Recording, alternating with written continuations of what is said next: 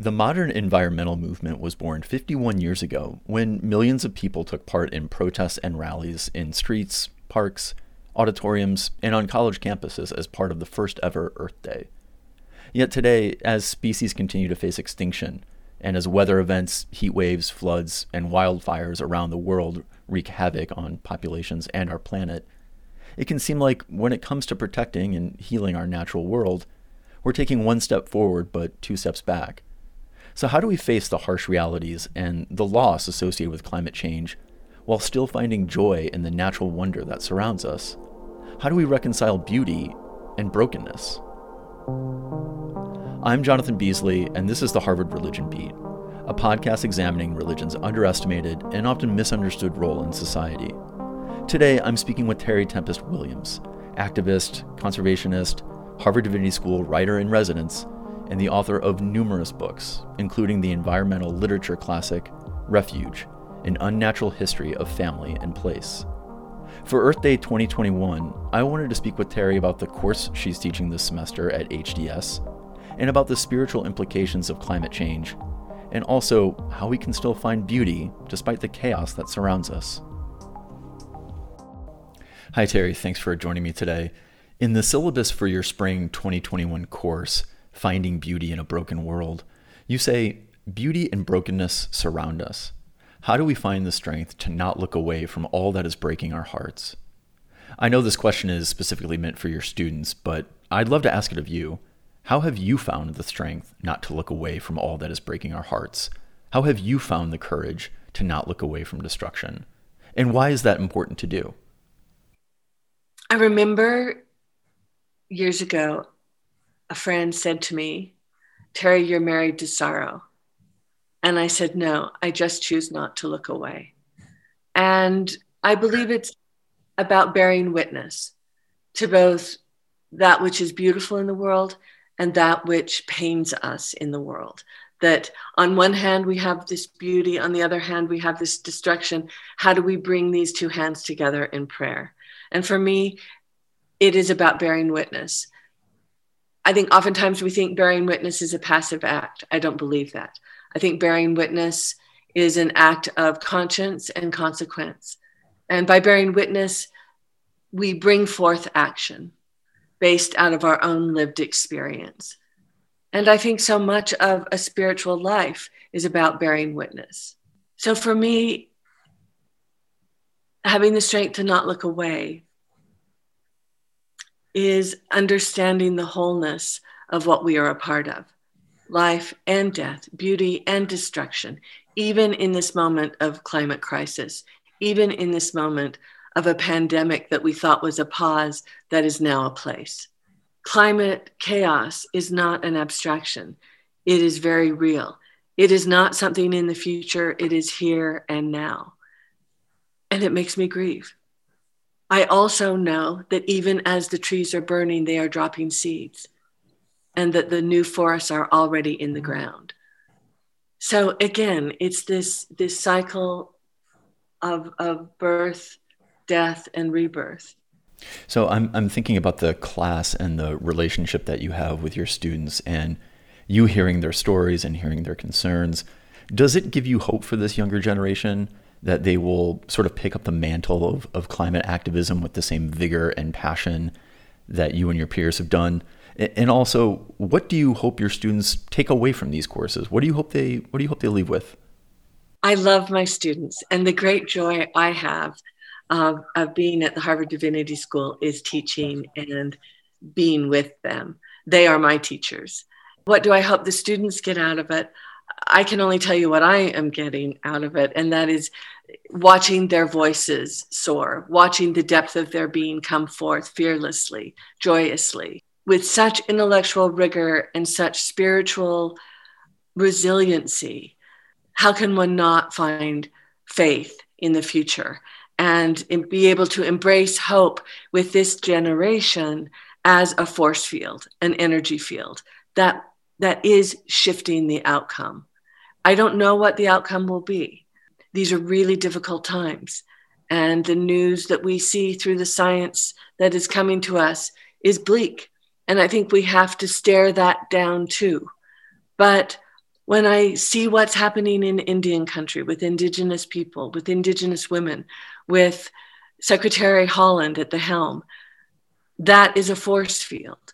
When I hear the sermons of our students, as we did today, that is a force field.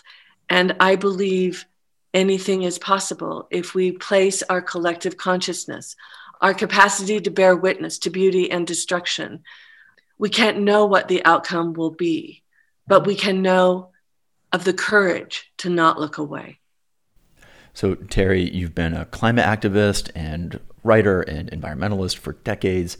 You still have so much to give, so much to teach us, really. Is there anything, though, that you would look back on and say that you're most proud of? And then further to that, what do you know now that you wish you'd known back when you first started out as an activist? How to say this, Jonathan? I don't ever not remember caring about the land. You know, my grandmother told me that one of the first things I said was, Mimi, God's playing the piano. And it was wind blowing through the sycamore trees as she held me as a child. You know, my uncle said to me not recently, we always knew there was something odd about you because you were the last one when we were on vacation to leave the ocean. And I don't know what hocus pocus you were involved in, you know. So I've always had this very strong sense of ritual and ceremony and reciprocity with the land. I don't know where that comes from. My spirituality has always been tied to the land. But what we didn't know early on when we were looking at wildness, wilderness, the protection of these lands in the West, public lands, was that it was all integrated, interrelated, that 40 years later, the very public lands we have been advocating to protect from oil and gas development and mining, et cetera. What we didn't realize is that the protection of those lands then is now the protection of the carbon that is in the ground. You know, we didn't know that then. We know that now. And that whole notion of keeping the fossil fuels in the ground rather than emitting them, which is now, if, you know, 25% of all carbon emissions from the United States are coming off of development of our public lands. So this pause that Biden has enacted is a profound act of resistance and restraint on behalf of climate. That's what I wish I had known then. What am I most proud of? I can't answer that, you know, but I can tell you where my heart is, and that is with my students, you know, with the next generation. That is my greatest joy. That is my greatest pleasure. That is my greatest challenge. And, you know, when you talk about the class, Finding Beauty in a Broken World, I think this is the third or fourth class I've taught with that. And, you know, last year when we were brought home halfway through and Harvard shut down, you know, I'll never forget our last meeting. We all expressed our love. We all prayed that we would be safe and our families, and that we would have the resiliency to create in the midst of this terror. And we threw away the syllabus with the faith that something would come forth. And it did. You know, we had an opportunity to partnership with the University of Utah Medical Center, and which is a satellite hospital in the American West, in the Intermountain West. And the students came forth. They had an opportunity. What was needed was inspiration, curated inspiration for the frontline workers, doctors, technicians, nurses, etc. And our class came forward with a 5-6 week coyote chaplaincy on inspiration. And this was the book that came out of it. These 14 students wrote poems, stories, did photo essays, made calls, wrote letters, and the staff at the University of Utah published this for their doctors, for the patients, and for our students. And I was just so proud of them. This is what chaplaincy looks like. This is what Coyote chaplaincy became. And they were offerings. And rather than sink into despair, the students did not look away. And they became vessels in the service of something larger than themselves. To me, that is finding beauty in a broken world. Terry, what does our government need to do to help this planet recover from climate abuse and climate change? If you had President Biden's ear, what would you be telling him?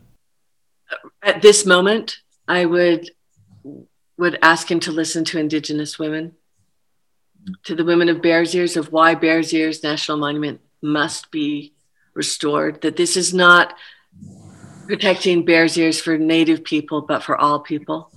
I would ask him to keep fossil fuels in the ground, that this not be a pause, but a policy on behalf of all generations, even beyond our own species. And I think all of us right now have to listen to people of color, Indigenous women, Black women, brown, Asian. I think we are in this moment of reckoning, and it is both a reckoning and an awakening at once. And I think that this is in direct relationship to the spiritual implications of climate change. We can no longer live in the way we have been living, with each other, with the planet, with the future, disregarding the past. So I think we are in a time of deep consideration of what does it mean to be human, and how do we have those difficult conversations on behalf of each other, on behalf of the land. So April 22nd is Earth Day. And I'm just wondering, Terry, does Earth Day hold any special meaning for you? Or is every day Earth Day? And should every day be Earth Day for all of us? I think about my mother. She really loathed Mother's Day.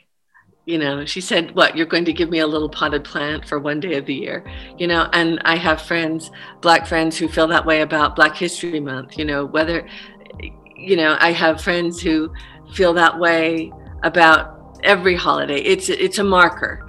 Earth Day, I remember the first Earth Day, and I appreciate the people who were behind it. But again, it's not a day, it's a way of being. And I think that's really important to remember. And I think, every single day, I want to make sure that I have a personal encounter with another species. Whether it's a plant, whether it's a red oak, whether it's the Say's Phoebe that just arrived 2 days ago. I want to be able to make prayers to the other beings that we share with this planet, alongside the gestures of recognition and empathy and peace toward our own species. My thanks to Terry Tempest Williams for sharing her thoughts and concerns and her hopes with us today. When I spoke with Terry last week over Zoom, she took her laptop outside to show me the desert and the mountains and the mesas of the Four Corners in the American West. I have to admit, I'm not sure if I'll ever see a more beautiful Zoom background than the land outside of her windows. Thanks to you for tuning into this special episode of the Harvard Religion Beat. The show is written, hosted, and produced by me, Jonathan Beasley, and edited by the truly fabulous Caroline Cataldo. We'll have another new episode coming out in the next few weeks that takes a closer look at the religious dimensions of the Myanmar protests. It's super interesting and you won't want to miss it, so subscribe to the podcast if you don't already. Until next time.